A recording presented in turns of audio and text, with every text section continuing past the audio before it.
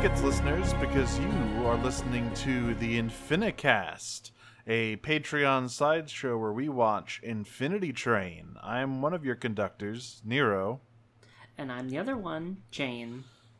And we're starting it. We're watching Infinity Train, and already this is a very surprising show, a very striking show.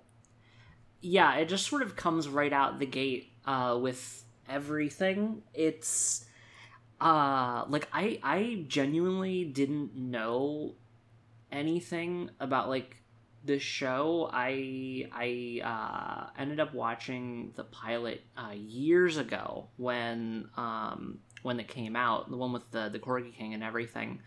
But they've really they really just come right out the front door here with the themes. They sure do. We notice, it's like, well, the Infinity Train is like kind of structured.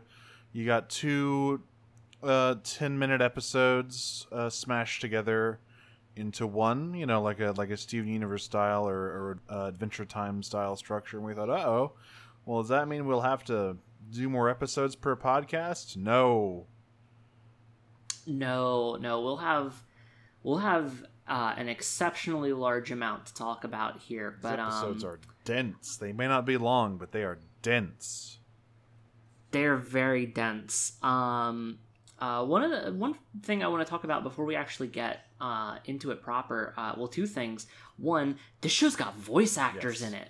Yeah, just a sort of... We got Kate Mulgrew is here? Yeah, Kate Mulgrew, Lena Headey, however you say that, of, Game of Thrones fame. Ernie Hudson, Margaret Cho, Bill Corbett. J.K. Simmons is here. J.K. Simmons. Everybody's here.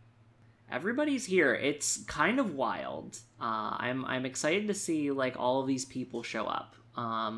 The other thing is the art style is really pleasant. It's like the actual sort of character design is it's pretty simplified, but it's really nice. I like how Tulip's hair has kind of like these little negative spaces in it to sort of define where like the hair kind of starts sort of separating out in the back on her ponytail. It's really cute.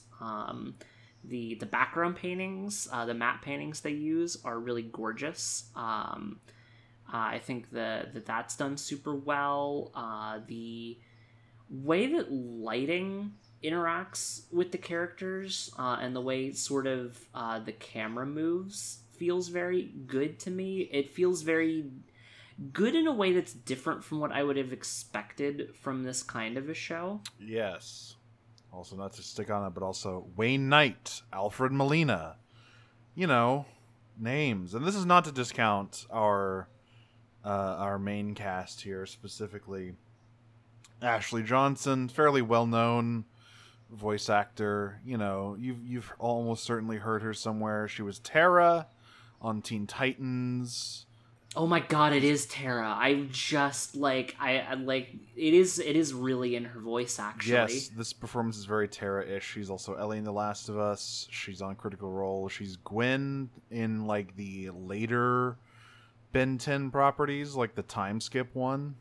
Oh yeah, she's been all over the place. And she's here as our central character, at least for this first season, because the thing about Infinity Train is that it is an anthology. Every season will have a new sort of central character and central conceit. Huh. So this time... I extremely didn't know that, actually. It is an anthology show, and this first season follows Tulip, a young lady who in rural Wisconsin who is a game designer. Yeah, she's a little nerd, and she likes to code, and she likes to design little games. She likes to eat onions. She loves to eat raw onions, which is pretty funny. She's cool. I really like how she's sort of set up here. She's got like a very good like sense of personality, I feel, and Yeah, she's good. I like this Yeah, character. and so yeah, we are introduced to her walking home with her friend. She's just chomping on an onion, and she's very excited about going to this game jam at Oshkosh with her dad. We immediately established quite a few things. Her parents are divorced, and her dad gets her on weekends, I guess, or is like her dad is at least going to drive her to this game jam. Yeah, her friend actually sort of like immediately does like makes a very bad call where they're having a completely pleasant conversation, and then Tulip mentions, "Oh yeah, my dad's coming over," and then her friend's just like, isn't that kind of weird? I mean, like, your parents are divorced now. Doesn't that make everything weird?"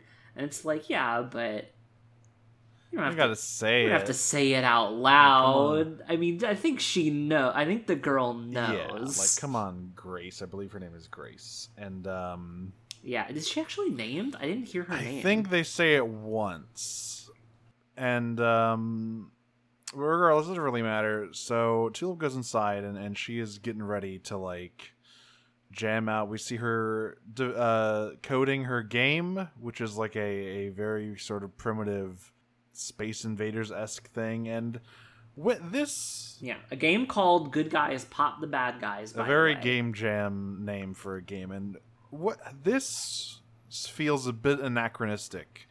I feel like, because I think there's just something about the style of game, and I think her computer that feels very much 90s. But she has a smartphone. Yeah, there's like a little bit of an anachronism going on. I don't know if it's like... Because, I mean, here's the thing, right? You can have like a fairly modern computer that's still running like Windows XP and has like a CRT in it or whatever, but like... I don't know, yeah, I can see where this would be like...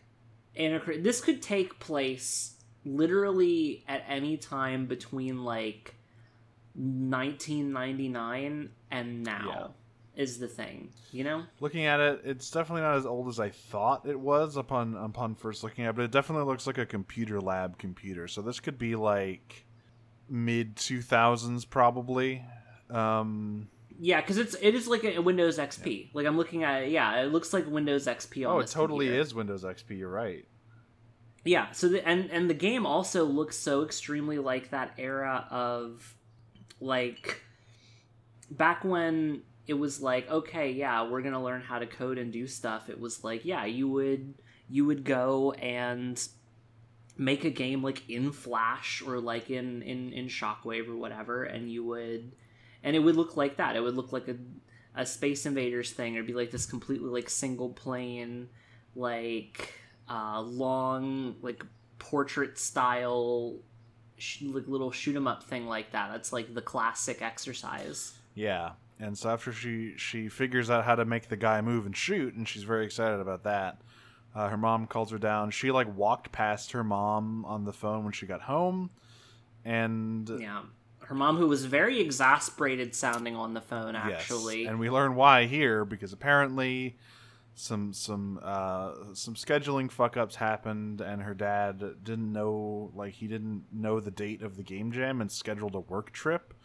And her mom has like a 12-hour shift at the hospital and all of this, and so she can't go. Yeah, and these scenes are really well done. Like, I don't know, like this could just be a conversation that happened between my own parents. Even like, there's a lot of really, I don't like. It's handled like really well, where it's like you get this like sense of tension between like these two separated parents here who like they're still trying, but like they're clearly, you know, it's they're kind of in over their heads here, and it doesn't help that they're like trying to work with each other after having like probably some pretty bad blood. And you know, and for Tula's part, it feels terribly unfair. She just like, they made a promise, they signed a contract, even it was put on the fridge and everything. Yeah, it was notarized, and like she definitely doesn't take it well, but also her mom is perfectly understands. Like, yeah, I know it's not fair. It sucks. I'm sorry. But Tulip storms up to her room and decides that what, fuck it. She's just gonna go to Oshkosh on her own. She's gonna put on her Uggs. She's gonna put on her little backpack, and she's gonna walk 300 miles all the way to Oshkosh, Wisconsin. Yeah, she's like, it's just the pamphlet just says it's just a hop away, and she's like, 300 miles is not a hop. But luckily she won't have to walk all that way because apparently there's a train stop in the middle of this forest. Yeah, just in the middle of this forest where, like, clearly 1 second beforehand it was just dirt. Suddenly there's a little concrete platform and a massive train with glowing green windows appears. And it releases a bunch of hissing smoke, and the door opens, and right above it, a little flippy display is like Oshkosh in glowing green text. This is perfectly normal. Tulip's like, oh, neat, cool. Not considering how bizarre everything happening right now is. So she gets on and gets sucked into the train and wakes up in a field of snow. Yeah. Now, see, this is the real danger, right? You wake up in a field, you get on this big, crazy train, you wake up in a field of snow, and at any moment, a horrible CG simulacrum of Tom Hanks could show up. Do not board the Polar Express. Also, you'll have to be more specific because there are like 4 Tom Hankses in that movie. He plays the conductor. He plays the like hobo guy who might be the spirit of the train, and he also plays Santa Claus. He's all of them. That's kind of scary. I mean the conductor guy. The conductor guy scares me. That guy is... I don't like his very dead eyes. The Tom Hanks conductor is very scary. I think the nerd child in that movie is way worse. He is also really scary, yeah. But she wakes up here in this field of snow. Thankfully, there are no Zemeckis nightmare beings around. What she didn't... Yeah, thankfully. What she instead finds is a funny little ball guy, who's... Yeah, just a little orb. Who seems to have 2 halves of a personality. One of them is a chipper British lad, and the other one is like a sort of depressed Marvin the Paranoid Android style robot. Yes. Also, apparently... at least the sort of depressed half is voiced by the creator of the show. Yes, Owen Dennis voices the sad half. The glad half is a like British character actor who I don't think has done anything like super notable, but he's just around. Sort of reminded me of Wheatley's voice, but not as chipper. Wheatley is like. He is on another level of being annoyingly upbeat. That's true. But yeah, this little orb guy is pretty cute. Name's 1-1. He's looking for his mom. He doesn't really know what that means. No, he doesn't. What a mom is. Yeah, she like touches him because he on the head of a snowman, and she's just kind of bonking all the snowmen. And she touches him on the head, and he's like, "Oh, are you my mom?" She's like, "What? No." And yeah, 1-1 is just like 1-1. I don't know what's up with this little guy. It seems like there's something more going on here. It's weird that there's just this little orb guy hanging out, but he kind of just tags along with her, and they get into this gigantic snowman with a door in its like base, and they enter a grid room. Yeah, well, before that, so a couple of things actually. So first, our little orb friend here is like, "Oh, we're trapped in here forever. There's no way we can leave."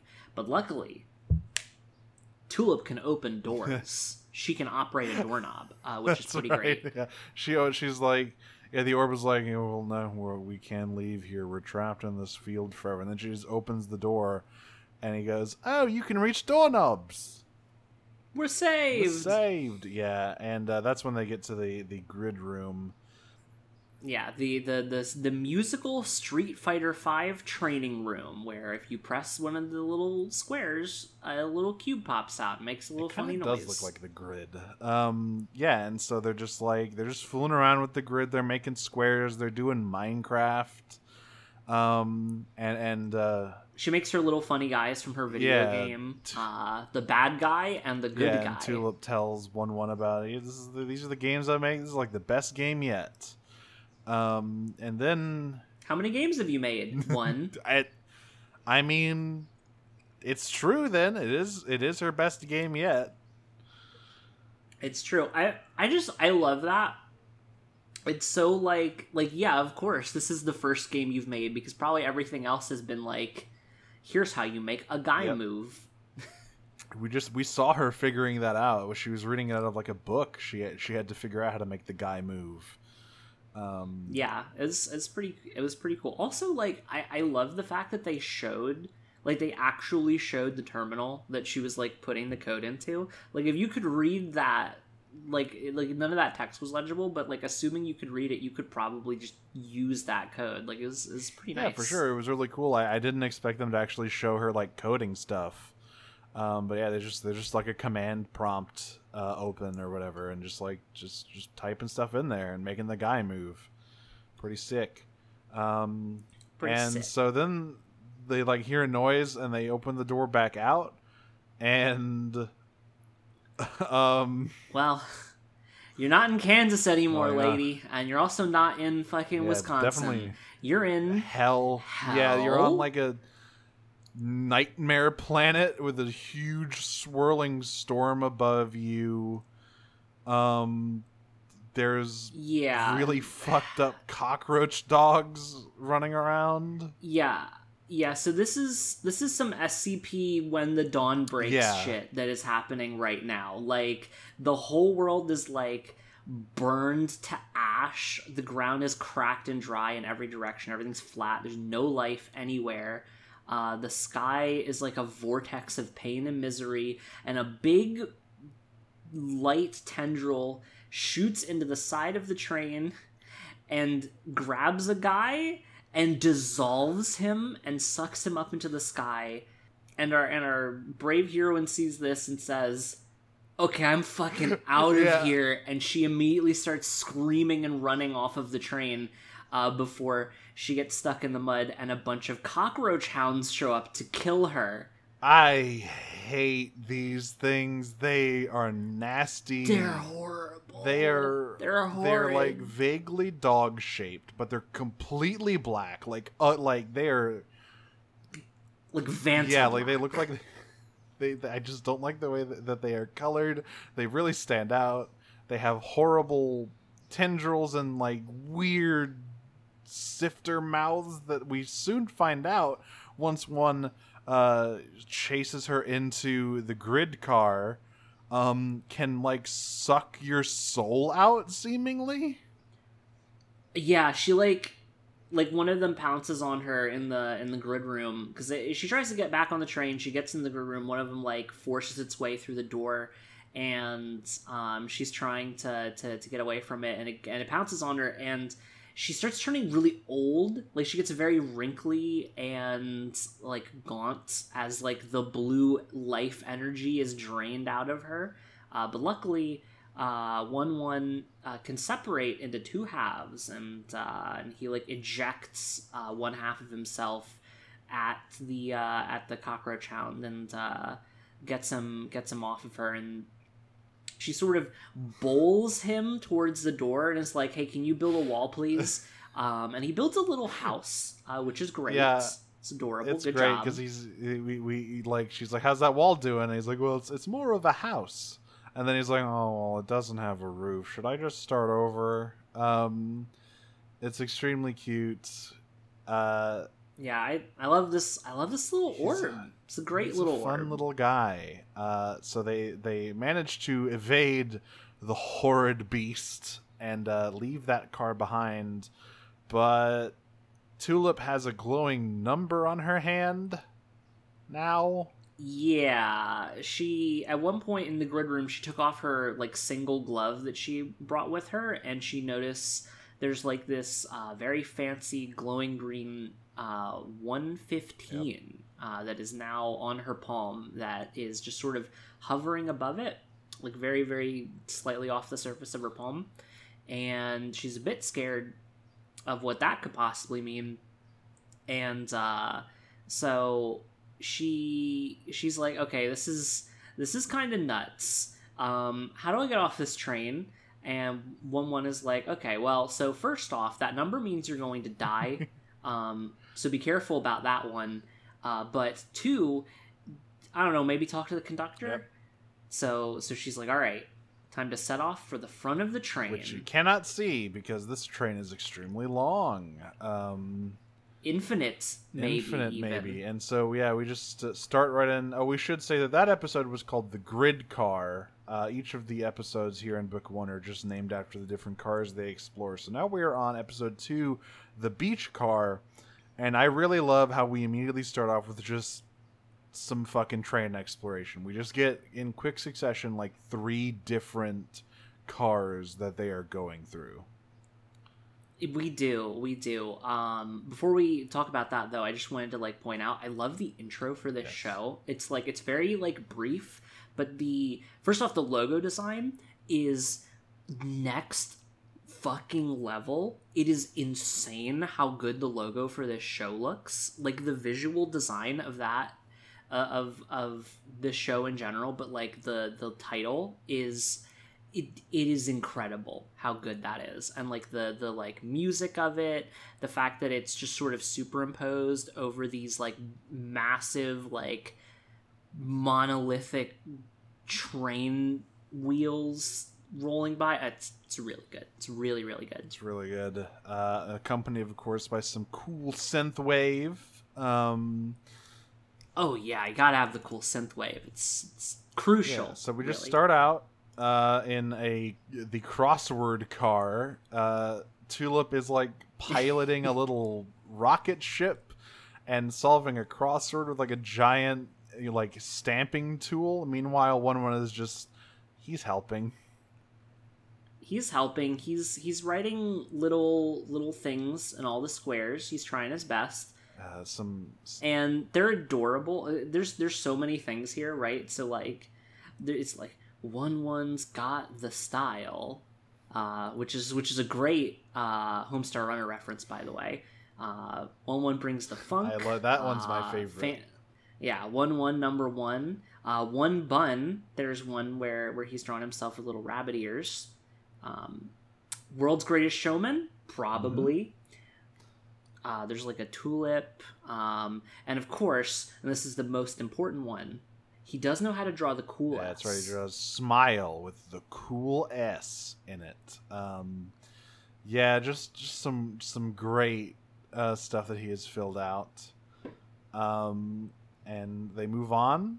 This whole intro part is basically establishing Tulip and 1-1's kind of dynamic, where he is sort of her bumbling companion who often fucks up and gets them into trouble.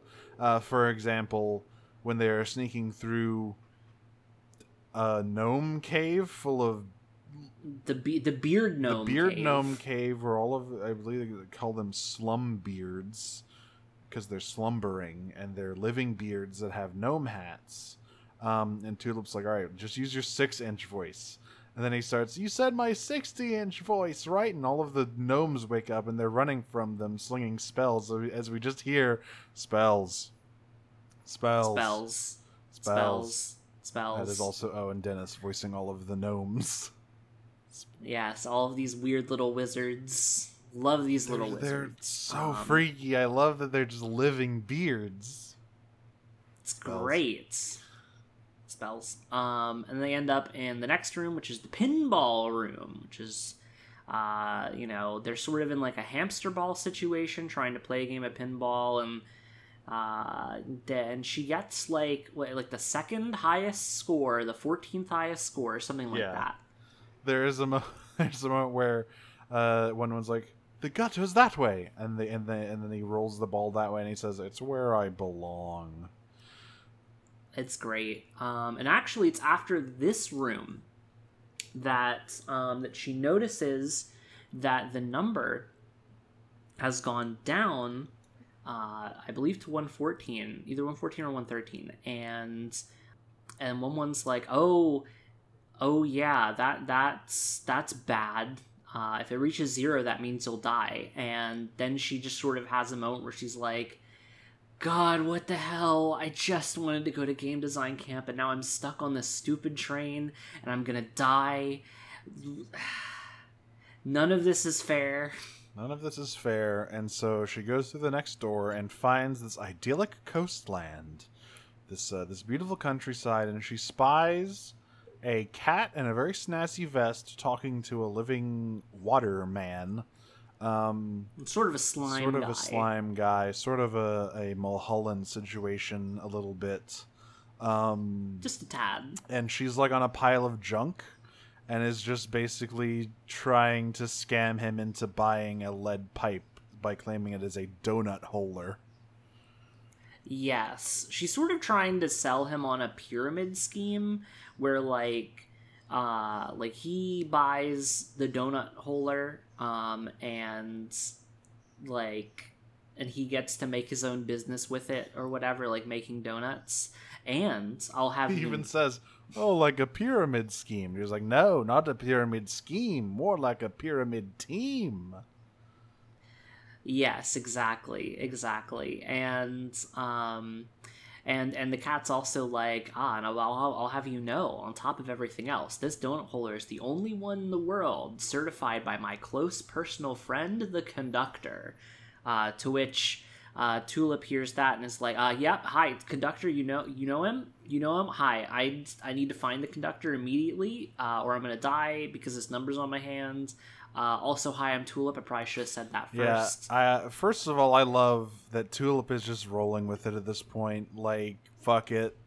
This cat is talking. It's in a vest. It's just a normal-sized cat. There's a slime guy here. Like, there is no time wasted. Like, man, all this stuff is real weird. Like, no, we're just going.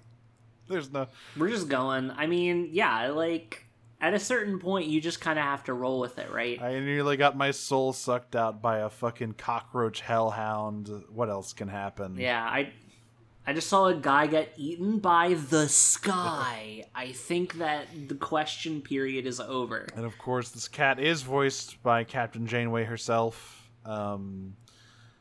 She did sound familiar to me, but I don't know why she sounded familiar to me. I haven't seen any Trek.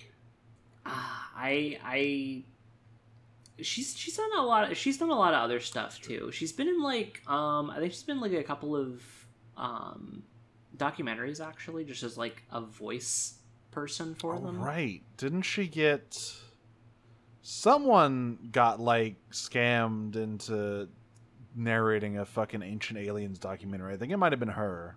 Oh, that's right. Yeah, she did. She totally did get scammed into being like the voice for like was it a flat Earth documentary? The sun is the center of, or the Earth is the center of the solar system documentary. That's right. Yeah, because to lend them some fucking credibility by having the Star Trek lady narrating it, I guess. It's so insane that they managed to scam like several people. They scammed Michio Kaku into showing up to that thing. Some people just don't read what they're sent, or maybe they just didn't. They were very careful about what material they were provided. They had to have just been like totally like underhanded with those questions or something, like those interviews. Like they had to have like chopped and skewed that stuff. But in this, she is playing a much more reputable cat than those heliocentrics. Not that much more reputable. I feel like this cat is shady. Yeah, this cat's also kind of a scam artist. But yeah, the cat's like, oh, I will of course take you to the conductor, but I would, but my shuttlecraft is all busted up, and I kind of want. Of course, if it was fixed, I would gladly bring your plight to the attention of my good friend, the conductor.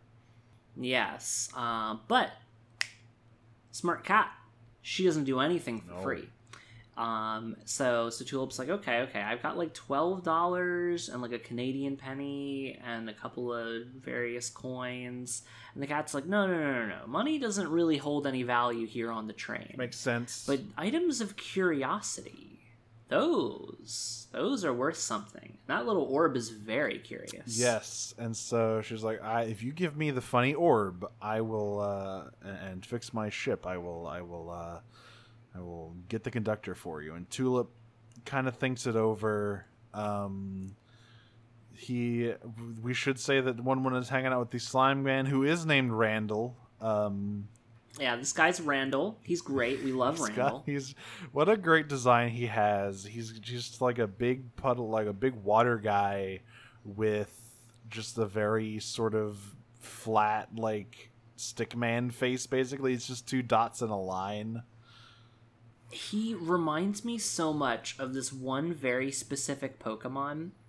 He's like this blue Quagsire. Like Quagsire. Yeah. He looks so much like Quagsire. Totally is a Quagsire. He's like Quagsire if he was made entirely out of water, and also just like this really great touch whenever the water people are like not talking and they're just staring at you like expectantly waiting for you to say something.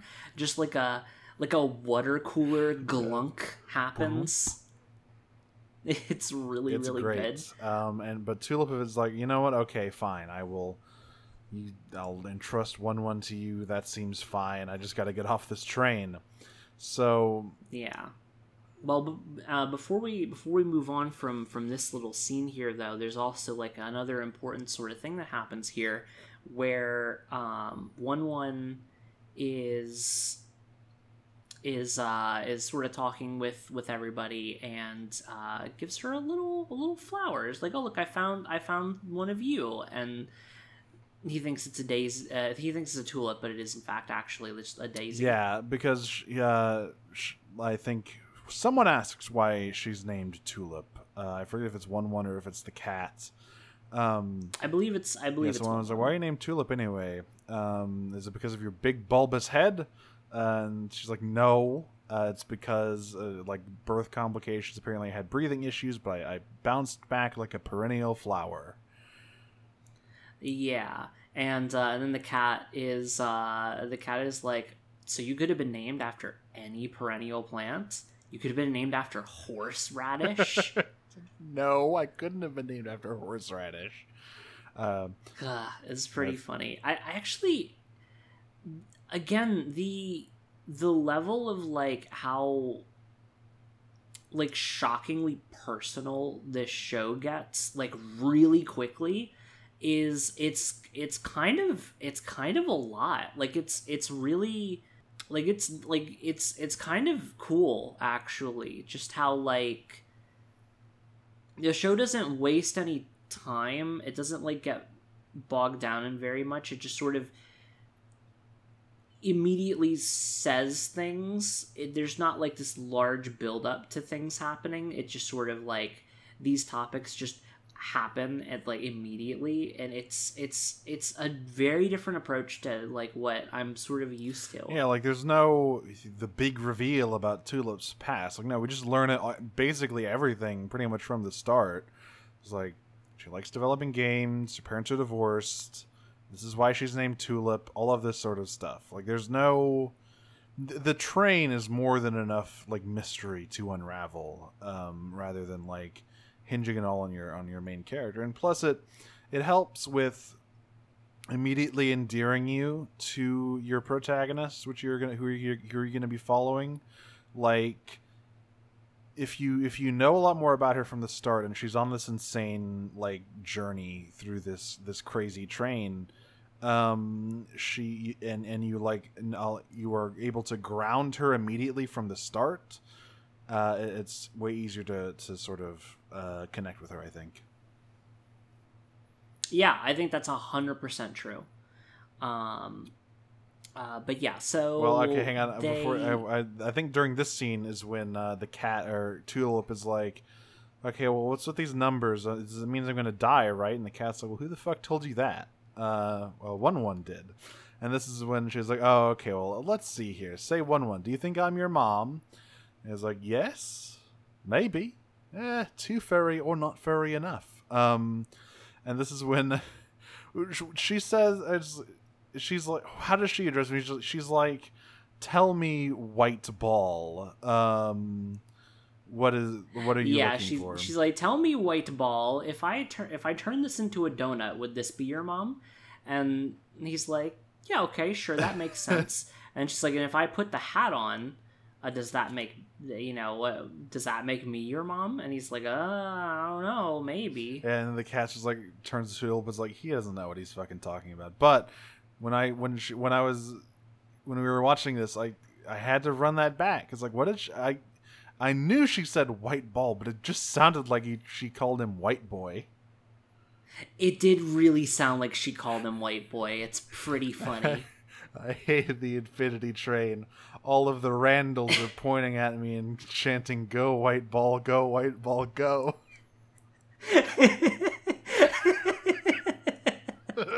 God. Anyway, they need to find a gear for this cat's funny little, like, steampunk spaceship. This little orb thing. Randall's, a lot of orbs in there this are show. A lot of orbs, and but Randall's like, oh, I know where to get that, and he parts the Red Sea, and there's just a town full of him underneath there. Yeah, they're just a town full of funny little water guys, and they live in like big sandcastle style houses, and they seem to like always be trying to sell each other things. Like you just walk by a bunch of people that seem like they're just like trying to sell each other like various items, and they have like various items like inside of them, like whatever their current favored item of the day is like what is inside of their little liquid bodies. Yeah, like there's like a guy who has like a seaweed, and there's a guy who has like a shell. The guy has a shell that looks like a bow tie. Yeah, gotta love that. Yeah, but guy. it's like they're all bartering. It's not like they're like selling stuff. It's like, I want something for this, and I'll give you this. There's a lot of neat little quick world building you get in each of these cars, where it's just like you get an understanding of who these water guys are, and like what their deal is, because like she's got the flower that one gave her behind her ear. And the Randall and the bow tie is like, I want that for this gear. And she's like, well, it's not really for sale. My friend gave it to me. And he's like, well, I saw it and now I want it. So that's what you're going to have to give me. Yeah. And then, and one like makes a comment like, and that's a lovely gift, that a lovely heartfelt gift that I gave my friend Miss Tulip. And I'd be very sad if she were to give that away. And so she's like really reluctant to at first, but she's like, oh, I really do want to get out of here. So okay, fine, take the flower. I'll take the gear. And she walks off, and One's very sad about it. So sad. I guess we should. You made the orb sad. We should say that the Tulip says something about like, when the cat asks her to fix her shuttlecraft, she's like, well, I don't know about, I tinkered with stuff a little bit with my dad. And I think earlier in this episode, she's talking to one about like, listen, we got to stay focused. You got to work first so then you can play. And she talks about like fixing go-karts with her dad, and then she could drive them around before she could before he resold them. We did like what you were talking about with all of the personal stuff. Like, we just get so many of these little anecdotes that Tulip tells.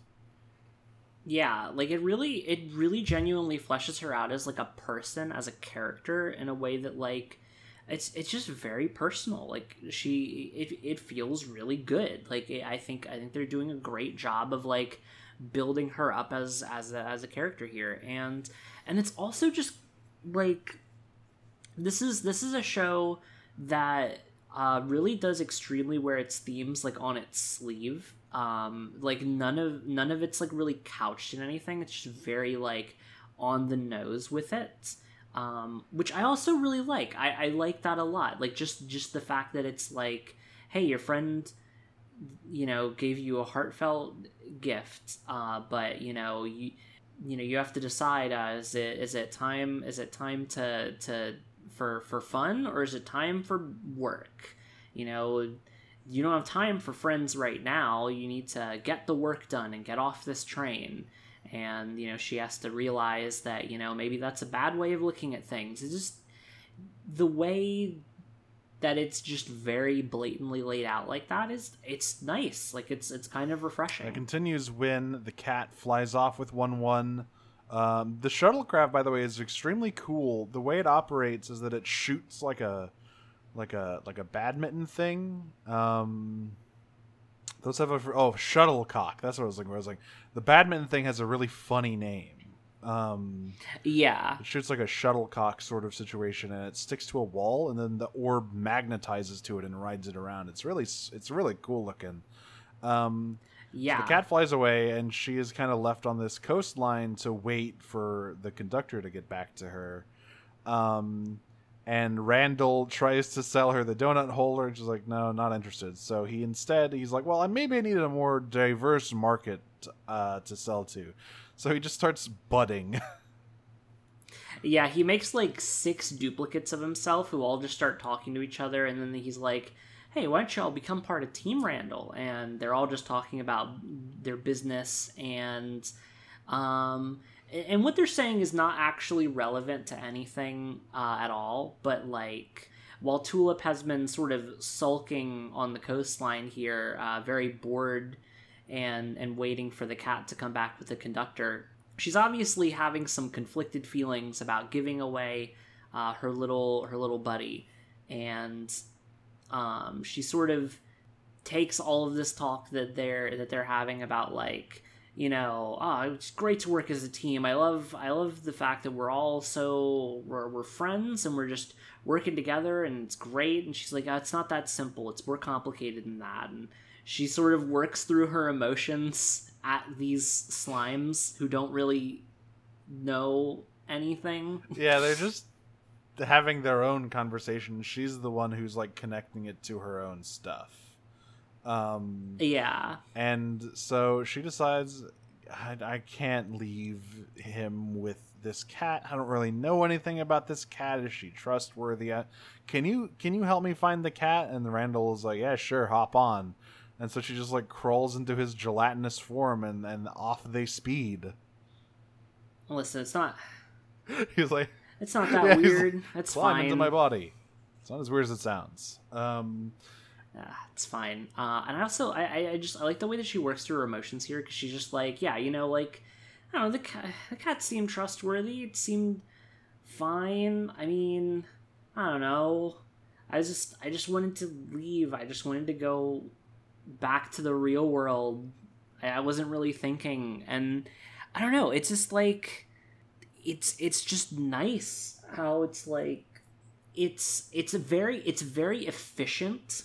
Like the way that they handle the actual writing, the dialogue choices and everything is very efficient, but in a way that doesn't make it feel like rushed in any way. It's kind of hard to explain what I mean here, but like, there's like a cadence to the way that Tulip talks and the way that she works through her emotions and the way that these things in the show are happening, where she's getting out a lot of information really, really quickly in a very dense fashion. Like, the actual entire scene where she has a change of heart here takes place over the course of maybe a minute, like tops, but it doesn't actually feel like it was a short period of time. Like, the writing, the quality of the writing is really, really good. You get this, like, really good sense of, like, emotions being worked through and it feeling like actual dialogue between people, as opposed to just the show trying to get through its material as quickly as possible. I don't know, it's, like, again, it's kind of blowing my mind right now how, like, the show is getting through so much in like a 12-minute episode. It's honestly really impressive, because this is not like an episodic show. It is very much a serialized story that carries through from episode to episode. Sure, like you can set it in a bunch of different crazy places because of the conceit of the titular train, but like you're going to be spending this time with these same characters in the same situation over the course of this whole like thing. So taking the time, the precious seconds to really focus on dialogue and character building really pays off, I think. Yeah, for sure, for sure. But yeah, so she hops into Randall, and Randall sort of flies off in a little wave, and they both chase after the cat here, who's like, it's too late. You'll never get the orb back. I'm too fast for you. And she sort of hops to the next car and does like a bunch of funny maneuvers. But Tulip and Randall are in hot pursuit, and they manage to get on top of the little ship here. And she's like, "Hey, Randall, can you seep in through the cracks of this little ship here?" And he's like, "Yeah, sure, I could totally do that." And we get just a horrifying little scene, actually. Tiny little Randalls. All of them have faces. All of them are talking about their fucking multi-level marketing scheme. All of them are trying to sell the cat something. All seep into the shuttlecraft and like just make the control console spark. And they get 1-1 back. So yeah, Randall can do that, I guess. Randall's so scary. We love Randall. Randall's very scary. He is very much like Mulholland, isn't he? He really is. This is a big, funny water guy who's also just very scary conceptually. Oh yes. But yeah, she gets 1-1 back. And one, she apologizes and everything. And the cat's like, you know what, you're never gonna get to the conductor. This train's too big. You'll never make it. But she's determined. She's gonna make her own way with her friends, not with your sort of sly and cunning ways, Miss Cat. Yes. And that wraps it up for our first 2 episodes here. I gotta say, like, I was a little wary of Infinity Train, like not necessarily of anything in it, but people were really hyping this one up, and I'm always like a little bit wary of stuff that gets hyped up because a lot of the times I feel like stuff like that ends up being like either disappointing eventually or disappointing immediately, but so far this is pretty good. Yeah, it's very gripping immediately. Looks great, sounds great, killer cast, very imaginative like setup. I'm looking forward to getting farther along this train. Yes, I am too. This is gonna be a very fun watch, I think. I'm very excited, but we will continue our journey on the Infinicast next time. Until then, I have been one of your conductors, Nero. And I've been the other one, Jane. And we'll see you in the next car along the Infinity Train.